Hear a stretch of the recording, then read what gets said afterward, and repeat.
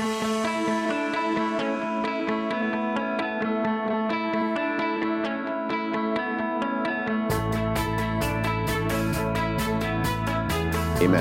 All right, we are going to be continuing in our series called The Great Escape, which is exciting. This is our walk through the book of Exodus. This is our 53rd message in the book of Exodus, and we've gotten all the way to Exodus 29. All right, so last week in our message, Clothed in Righteousness, Part 3, we continued our study into the ceremonial garments of the priests that would serve God in the tabernacle. We looked at the makeup of them, how they were designed, and the very specific elements of their clothing.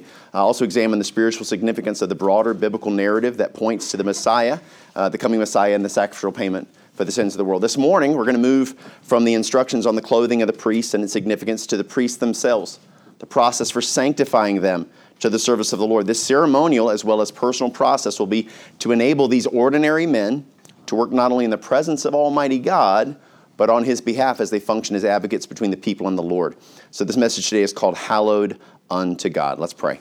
Lord, we just thank you so much for today. Thank you for the opportunity we've had to, Lord, hear of what is happening in the Philippines, and God, how you've already prepared our hearts through the singing. And Lord, as we come in fellowship today, Lord, as there's a commonality here, there's a spirit that dwells within us, Lord. I pray that you help us, Lord, to hear from you, help unto ears to hear, that, Lord, we might receive what you have. God, I know that you know, personally, I have prayed over this message, God, and I have prayed that you would speak to me. And Lord, I know that you have, and I would ask now that you'd speak through me. But the words I share would not be the ones that I would choose, but the very ones that you would choose. God, help us all to be having ears to hear, God, that we might be changed. In Jesus' name, amen.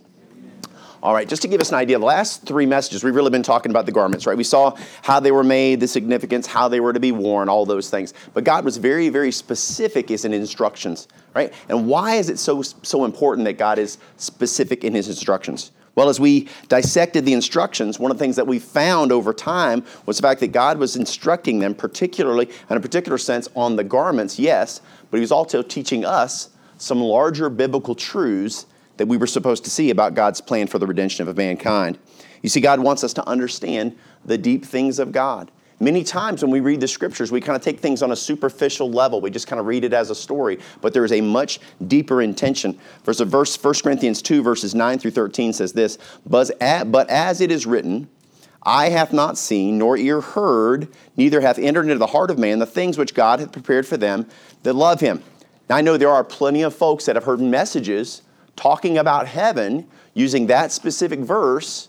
And I'm not telling you that that's not true, that I have not seen, ear hath not heard. It's true. We don't have no idea what God has prepared for us when it comes to heaven. But the problem with that verse is it has nothing to do with heaven. It is not related to heaven in any way, shape, or form. And let's look at the next couple of verses and it'll prove to us. So it says there in that verse there, it says, eye hath not seen, nor ear heard, neither hath entered into the heart of man the things which God hath prepared for them that love Him. Okay? If we equate that to heaven, we would think it's not till we die until we get there that we'll see it. But look at verse 10. But God hath revealed them unto us by His Spirit. For the Spirit searcheth all things, yea, the deep things of God. It says, for what man knoweth the things of a man, save the spirit of a man which is in him? And say, look, who really knows somebody except for that person themselves, right? Even so, the things of God knoweth no man, but the Spirit of God. God understands God, and guess He does. Through His Spirit, He helps us to understand. Verse 12 says this, now we have received not the spirit of the world, but the Spirit which is of God, that we might know the things that are freely given, look at this, freely given to us of God. Which things also we speak, not in the words which man's wisdom teacheth, but which the Holy Ghost teacheth, comparing spiritual things with spiritual. So what happens is, if we're going to understand the Bible, what we've got to understand is the Bible is the best way to learn the Bible, right? Whereas unfortunately, there's a spiritual concern here, and God wants us to understand that we take spiritual things and compare them to spiritual. As we allow the Bible to define it, we notice that there is an outside, the concept of outside interpretation is something we have to be careful of. Now, is it wrong to read a commentary? Not necessarily. But that does not need to be the end-all, be-all. Just because someone sees something in the Scripture and they say, well, I believe this means this and I believe this means that, if they're not going to verify it scripturally, then we can't take it as valid. The Bible is going to define itself. The best commentary in the Bible is the Bible itself. Right? Moses could not have known the symbolism of what Lord was instructing him to create when He was talking about the clothing and the tabernacle, right? At the place where he was, he couldn't understand that. But guess what? In retrospect, you and I, looking back through time, we have the ability to see what it is God was showing him or showing us. And it's awesome, man. Remember at this point in the Scriptures, we're up on Mount Sinai, right? We're up there. The Lord is speaking to Moses. He's giving him instructions, and we're up there with him as he's giving him instructions about the tabernacle and about the priests. We're listening in as Moses is absorbing the instructions that he's going to take back to the people. But right now, we're just listening in. Exodus 36, these things are at this point, as we read today, it's going to be just instructional. It isn't actually going to be put into practice until Exodus 36, where they're actually going to build these things. Right now, we're receiving instructions. So Moses, we're going to be eavesdropping on his conversation. So just imagine that. He's up on the mountain. We're eavesdropping. We're off on the side, just kind of listening to what's going on. All right, Exodus 29, verses 1 through 14. Exodus 29, 1 says this, "And this is the thing that thou shalt do unto them to hallow them, to minister unto me in the priest's office. Take one young bullock and 2 rams without blemish." There's an awful lot being said there. That's just one little phrase, and we look at that and we go, yeah, we could breeze over that. But it's interesting, God is specifically talking about Aaron and Moses, right? He's talking about beginning the process of hallowing these men. And then we hear the word hallow and we go, what does that word mean? What does it mean to be hallowed? Well, what should we do? We should go to the Bible and have the Bible explain to us what the word hallowed means. Exodus 20, verse number 11 says this, "For in 6 days the Lord made heaven and earth, the sea, and all that in them is, and rested the 7th day. Wherefore the Lord blessed the Sabbath day and hallowed it." Here God talks about it. This is a time, this is to be set apart. This is to be blessed. Numbers 3, verses 13 says this, "Because all the firstborn are mine, for on the day that I smote all the firstborn in the land of Egypt, I hallowed unto me all the firstborn in Israel, both man and beast. Mine shall they be. I am the Lord." So these, again, we see they're set apart for God. The word hallowed shows up in the scriptures 35 different times. And guess what? Every time it points to the same meaning. Exodus 40, verse 9 says this, "And thou shalt take the anointing oil and anoint the tabernacle and all that is in therein, and thou shalt hallow it and all the vessels thereof, and it shall be holy." So here the Lord describes it as holy. So hallowed means to be set apart, and it means to be holy. Simple and straightforward. The Bible teaches exactly what it means. Other words we might use here might be consecrated or might be dedicated unto God, right? As we can see, without this process of the hallowing, this being set apart, they won't be able to fulfill the office of a priest. Now, I know that you guys remember this, because we talked about this a couple weeks ago, and I know you guys have an amazing memory. And every scripture I give you, you guys are like, yeah, I remember that, I got it. So do you remember what God talked about us being priests? Remember that? It's at 1 Peter 2:9 says this, "But ye are a chosen generation," talking about us, this is the church, "you are a chosen generation, a royal priesthood, and holy nation, a peculiar people, that you should show forth the praise of him who hath called you out of darkness into his marvelous light," right? So as priests, we cannot fulfill our role in service to God unless we are hallowed unto him. We see this mirrored to us as we read this scripture, talking to these men thousands of years ago. He's speaking to us at the same time. This means that if we're going to be used of the Lord effectively, we must set ourselves apart from the rest of the world. Right? Amen. These Israelites, guess what? They're carrying all kinds of baggage. They're coming out of Egypt, man. They lived there, and there was a pagan land. There's all kinds of stuff that poisoned them.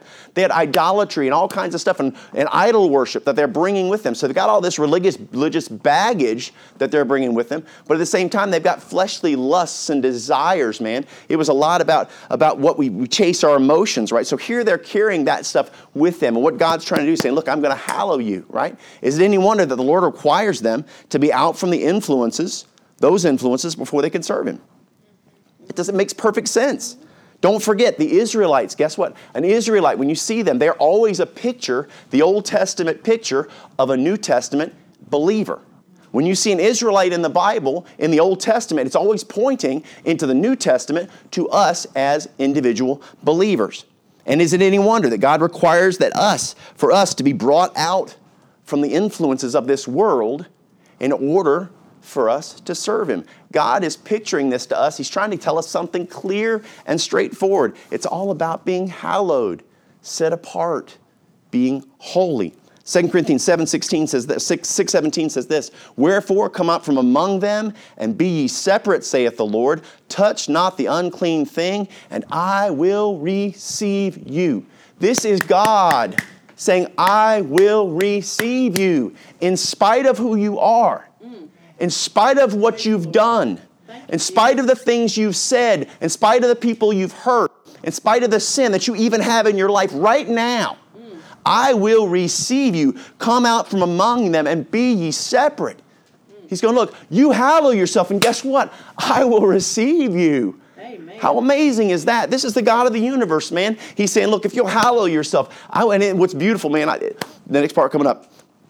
Romans 12:1 says this, and this is Paul beseeching believers. He's begging the church, I beseech you therefore, brethren, by the mercies of God, that you present your bodies a living sacrifice, holy, acceptable unto God, which is your reasonable service. He says it's the least you can do is to be holy. But how many of us struggle with it every day? Amen. Dude, my hands up. Both hands up. Man, every day. It's a fight. Our flesh wants what it wants, man, and we battle it every day. Yes, ma'am. We notice, remember back in that 2 Corinthians 6:17, what was interesting in that verse, it's not going to come up, but don't worry about it. In that verse, notice it does not end with a period. It ends with a comma. So it's carrying us over to the next one, which is going to be 6:18. And check this out. And this is God talking. He says, I will receive you in 6:17. And in 6:18 he says, and will be a father unto you. And ye shall be my sons and daughters, saith the Lord Almighty. Look at the relationship that he relates it to, of a father with his children. Now, some of us may have had jacked up fathers, and maybe they didn't do their job. But when a dad does his job properly, he loves his kids.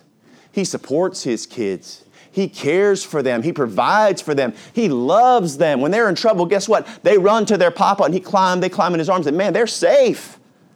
And there's this wonderful sense of belonging and value and worth. That's what he's saying, man. He says, if you'll come out from among this world, you be hallowed, come unto me, just like a daddy with his kids. I will scoop you up. Oh, and I will love you. And some of us have been living our lives with no dad in our life.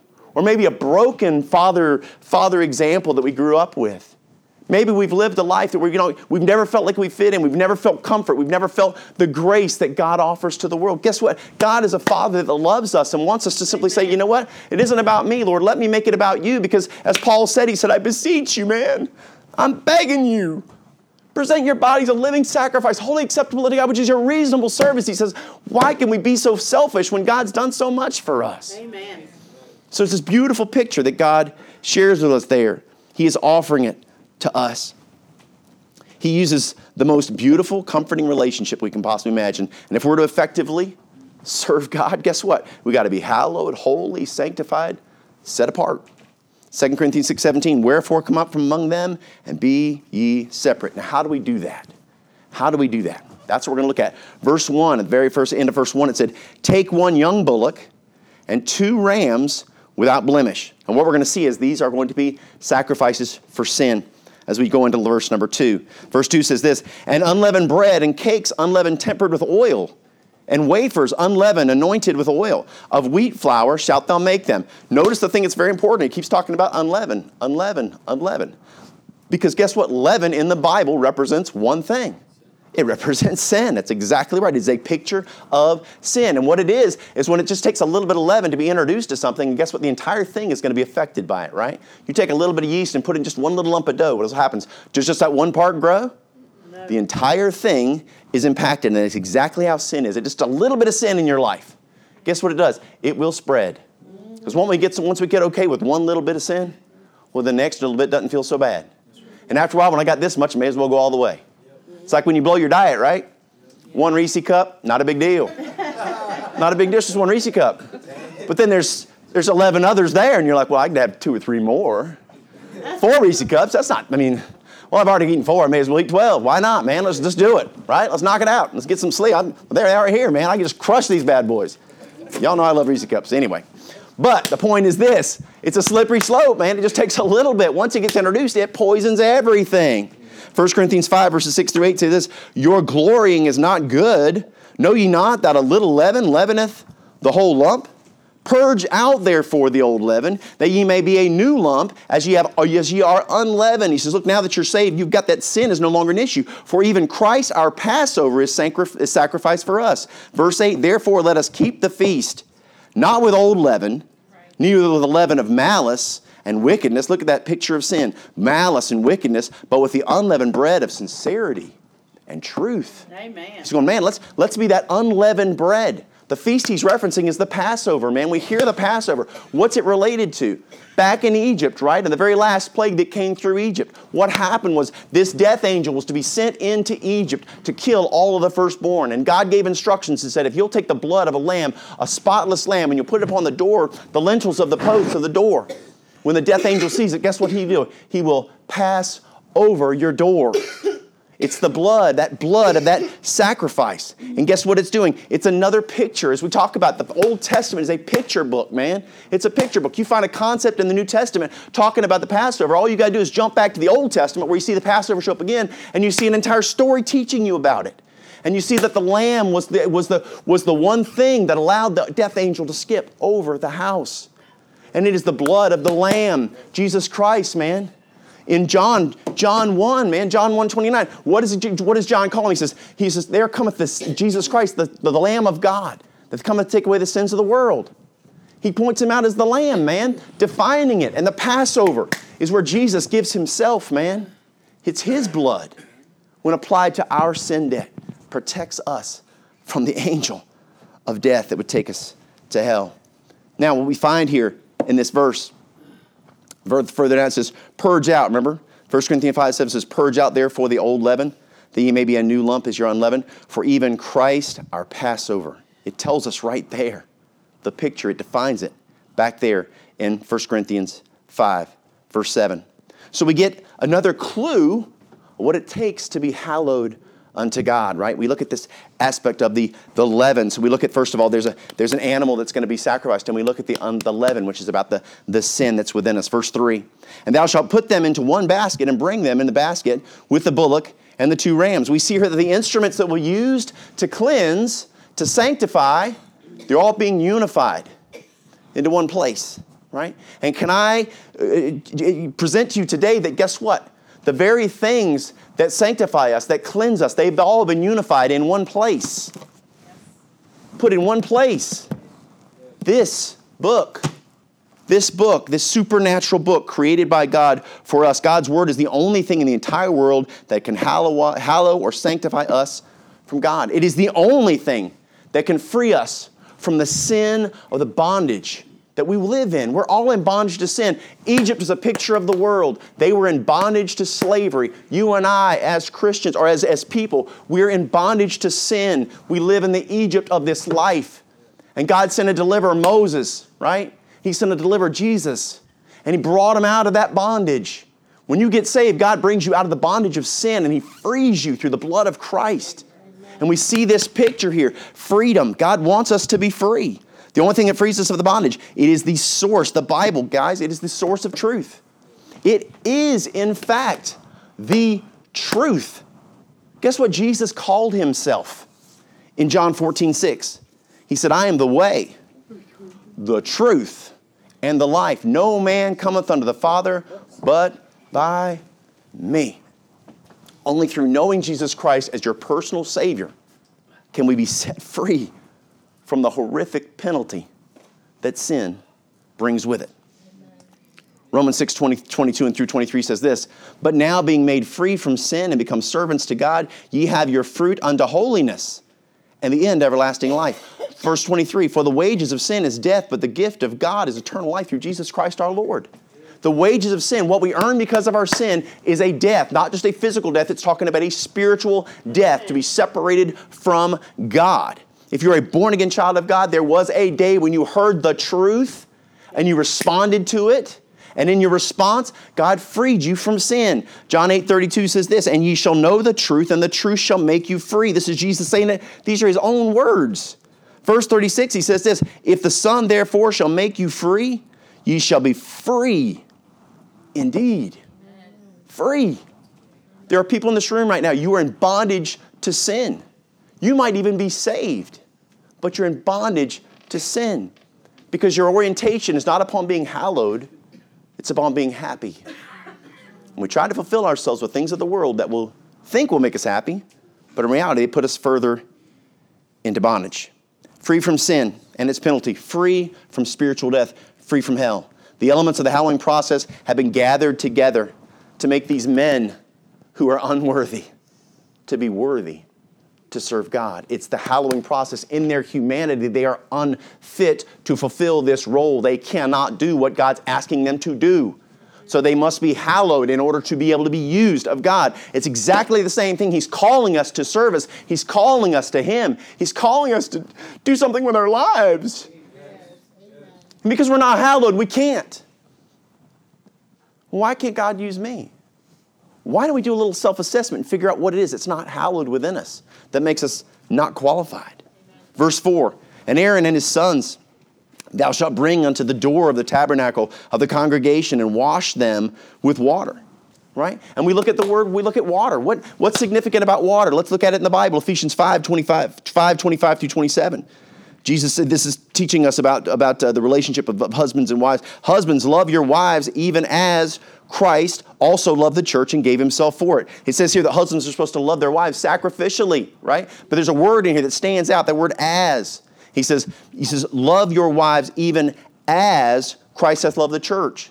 One of the things we learned from Pastor Mark Trotter is two of the most important words in the entire Bible are the word as and the word like. You know why? Because everyone you see that, it's introducing you to a description that God's given you some type of an example, a teaching example. So he says, husbands, you want to understand how to love your wives, do it as Christ loved the church. There's your example to follow. Again and again and again, the Bible will do that. As you see that word, pay attention to as and like, man. They will help you to understand so much. Verse 26 is this, that he might sanctify and cleanse it with the washing of water by the word, that he might present it to himself, a glorious church, not having spot or wrinkle or any such thing, but that it should be holy and without blemish, that would be washed by the water of the word. We see water again as Jesus meets a Samaritan woman by a well. John 4:13 through 14 says this, Jesus answered and said unto her, whosoever drinketh of this water shall thirst again, speaking of the well. But whosoever drinketh of the water that I shall give him shall never thirst. But the water that I shall give him shall be in him a well of water springing up into life everlasting. Jesus is talking about himself, who he is, and why he has come. The truth of the water that's cleansing these men ceremonial. Guess what? It's the same thing that's going to cleanse you and I. Verse 5 says this, and thou shalt take the garments and put upon Aaron the coats and the robe of the ephod and the breastplate and gird him with the curious girdle of the ephod. And thou shalt put the mitre upon his head and put the holy crown upon the mitre.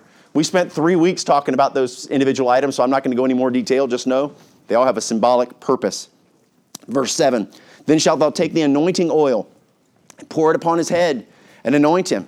After being clothed, right, this precious oil is going to be poured upon his head as a part of the sanctification process. Now, do we remember who Aaron is a picture of in the Bible? In the New Testament, he's a picture of Christ, because Jesus is our ultimate high priest. Aaron is the high priest in the Old Testament. This is pointing to Christ, right? And do we think it's any coincidence that this happens in Matthew 26, verses 7 through 10? There came unto him a woman having an alabaster box of very precious ointment, and poured it on his head. She's talking about Jesus, as he sat at meat. But when his disciples saw it, they had indignation, saying, to what purpose is this waste? For this ointment might have been sold for such and given to the poor. And Jesus said, and when Jesus understood it, he said unto them, why trouble ye the woman? For she hath wrought a good work upon me.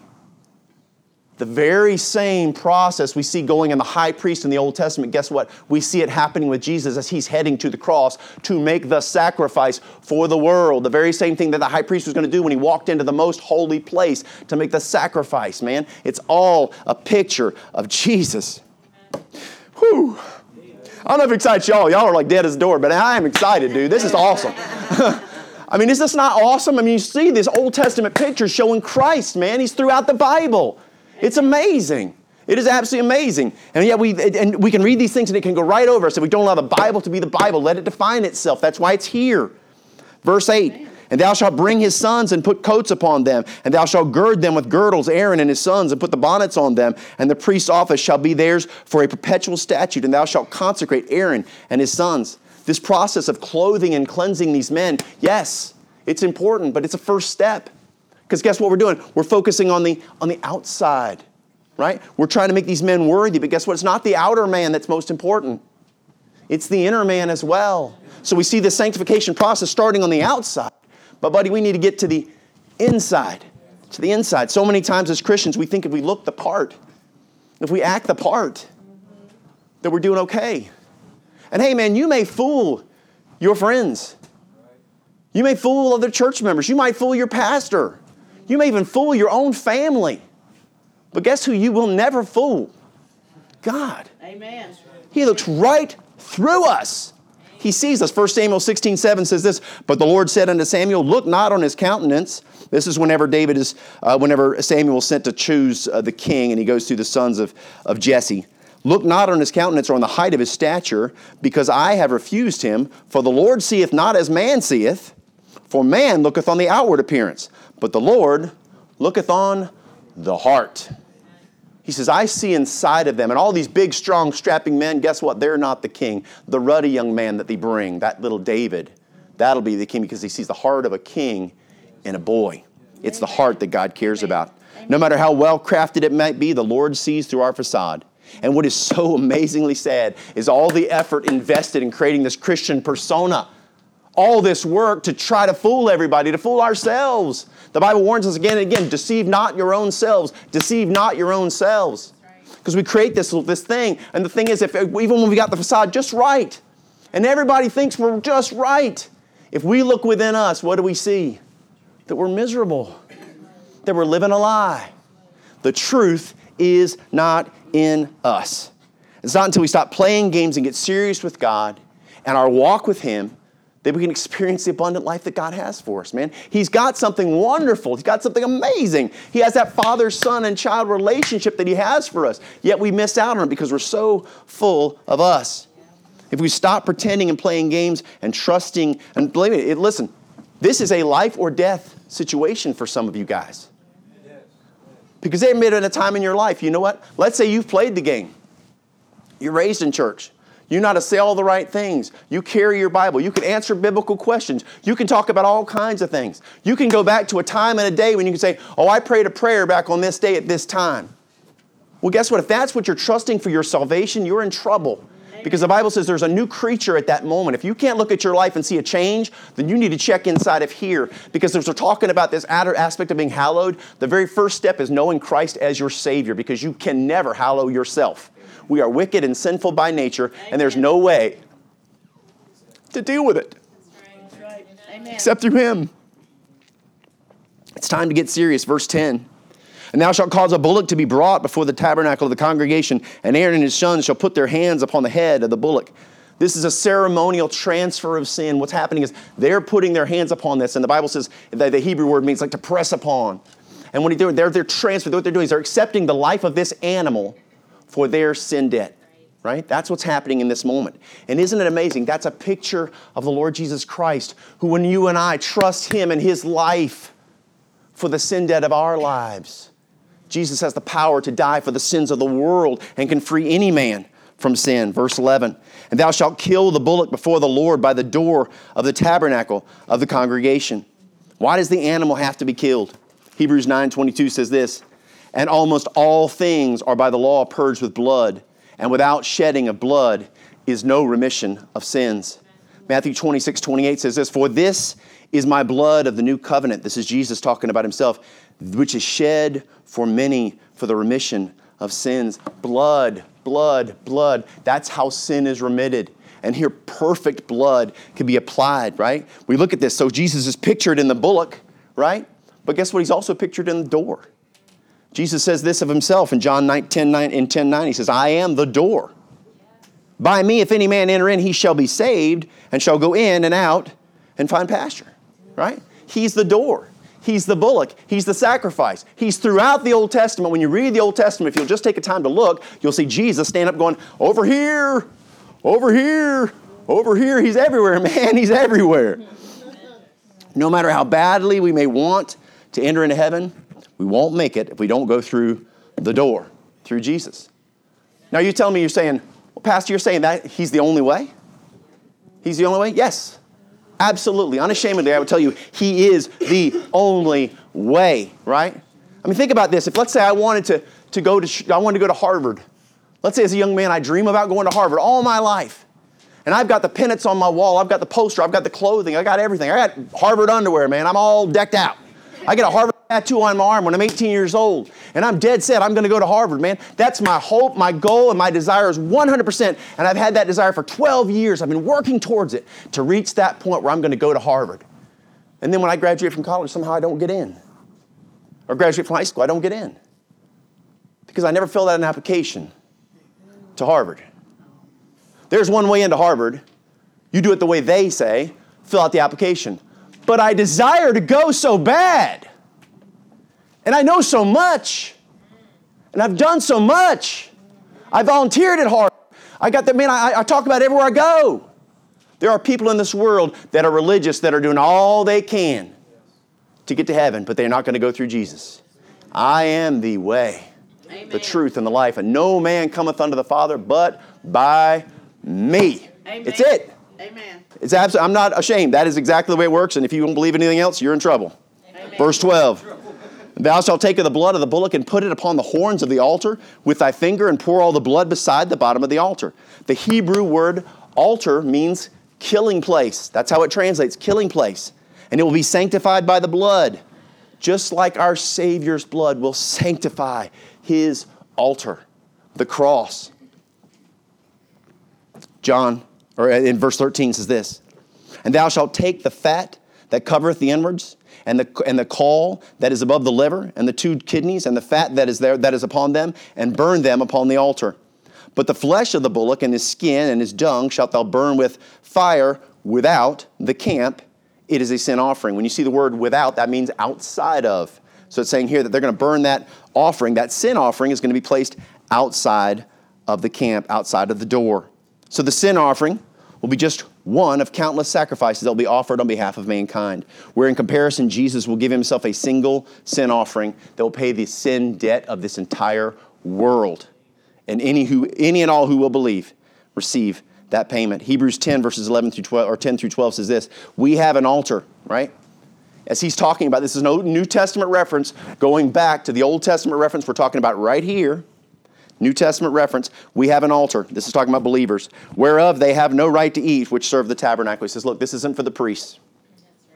For the bodies of those beasts whose blood is brought into the sanctuary by the high priest for sin are burned without the camp. Notice, that sin offering had to be burned without the camp.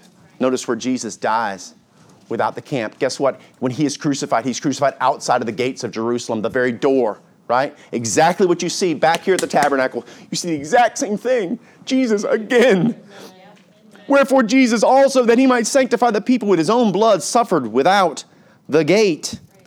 Outside, again, another little tidbit showing us and proving to us that this book is supernatural and it's all tied together. So being hallowed or holy is not about appearances. It's not about our activities. It's not about our desires. It's not about what we do or know. It's about who we are, right? Not who we are in the sight of man. People think highly of you, praise the Lord. But if God doesn't, reevaluate. Because He's not the one they're not the ones you need to please. God's the one we need to please. But it's in the sight of God. In John 3, or 3 John, the Apostle John writes to his good friend Gaius. This guy's been just a steadfast supporter through everything that John's done. And this guy is a rock star Christian, man. He's killing it. And this is what John says to him. Beloved, I wish above all things that thou mayest prosper and be in health, even as thy soul prospereth. What he's saying to him there is he's saying, you know what? Gaius, based upon your spiritual walk with God, I pray, because that is so rich and so fulfilling and so powerful, I pray that your physical health would be just like your spiritual health. I pray that your financial health would be just like your spiritual health, because you are rocking it, brother. You're killing it spiritually. And if God were to match those things up to your life, imagine the life that you would live. And if we took that same thing, and I'm going to challenge you, because I did the same thing this week. If your spiritual health was directly linked to your financial health or your physical health, how would you be? Would you have driven in here in a nice car and after the service walk out to a beat-up old bicycle made out of junk? Because your spiritual life is bankrupt? Because you're not hallowed to God, because you're filled with self, because you're filled with the world, because the influences you allow to come to control you are the things of the world, and you don't have a place for God in your heart, you don't have to spend time with Him, you're not consecrated, you're not hallowed to Him. I don't know. You do. But if it was directly linked, man, and you walked outside and you went on that rusty old beat up bicycle, and you got back to where your house used to be, instead of your nice house with carpet and hard woods, you found a ramshackle shack leaning against a tree. And you go inside and there's a big stack of bills. And you find your checkbook and you look at it, and man, it is absolutely destructive. But you're not going to be worried about it, because guess what? They're not going to be coming to get you, because you're on your way to the hospital. Because you know what? You're dying. Physically. Because it's related to our spirituality. And if we really evaluate ourselves, man, I pray that when you leave here, that if that was the case, you'd walk outside and there'd be a Rolls-Royce waiting for you outside. And you would leave here and they drive you over to your helicopter and fly you to your house, man. Praise God. I don't know. But if it was directly linked, man, wouldn't it be a wonderful indicator to us? Because the world judges those other things. They can't see inside of us. But God can. God can. Would we be financially independent, in the best shape of our lives? Or will we be bankrupt and barely alive? If we examine ourselves and we find that we're the latter, we're the ones that are struggling and dying, man, it's about time we reevaluate ourselves and focus upon the most important thing we can possibly do, which is be hallowed unto God. Let's pray. Lord Jesus, we love you. Whew. God, I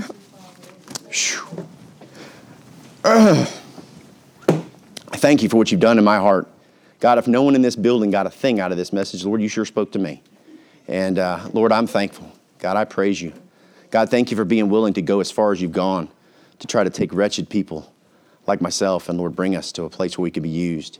And Lord, as we, with our heads bowed and with our eyes closed, God, as we're talking to you, Father, I pray that if there's anyone here and they say, you know, I'm broken, I'm wretched, I'm lost. Hey, man, if you're trusting in a decision you made years ago when you were a kid, or you're trusting in church membership, or you're trusting in your religiosity to get you to heaven, there is only one way, and it is through Christ and Christ alone. It is by faith in Him, not just believing that He exists, but knowing that He's your Savior. And we do that through simply bowing ourselves to Him, giving our will to God, saying, Lord, I trust you as my Savior. You are the only way, and I trust that to be true. I know you have the power to save me. My sin is what separates me from you. But God, I want you to save me.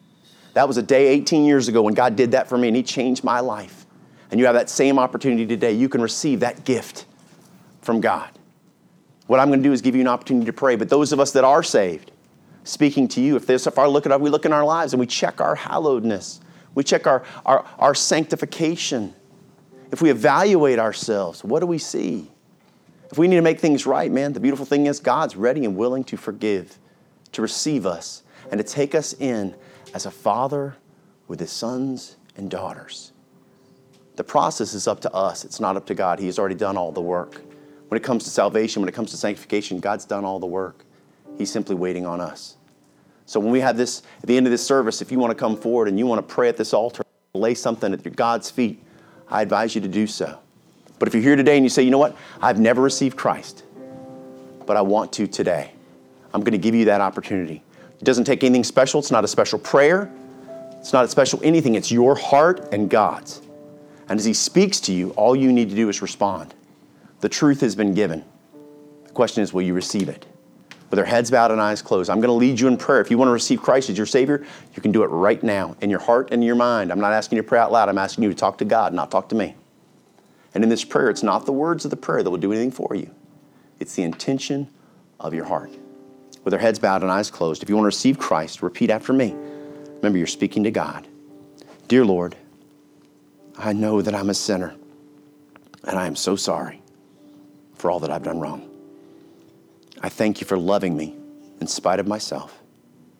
And I ask you right now, by faith, to come into my life, to, Lord, come into my heart, to save my soul and give me a home in heaven. I trust you by faith to be my Savior. Thank you for saving me. And And I will see you in heaven one day. For it's in Jesus' name I pray. Amen.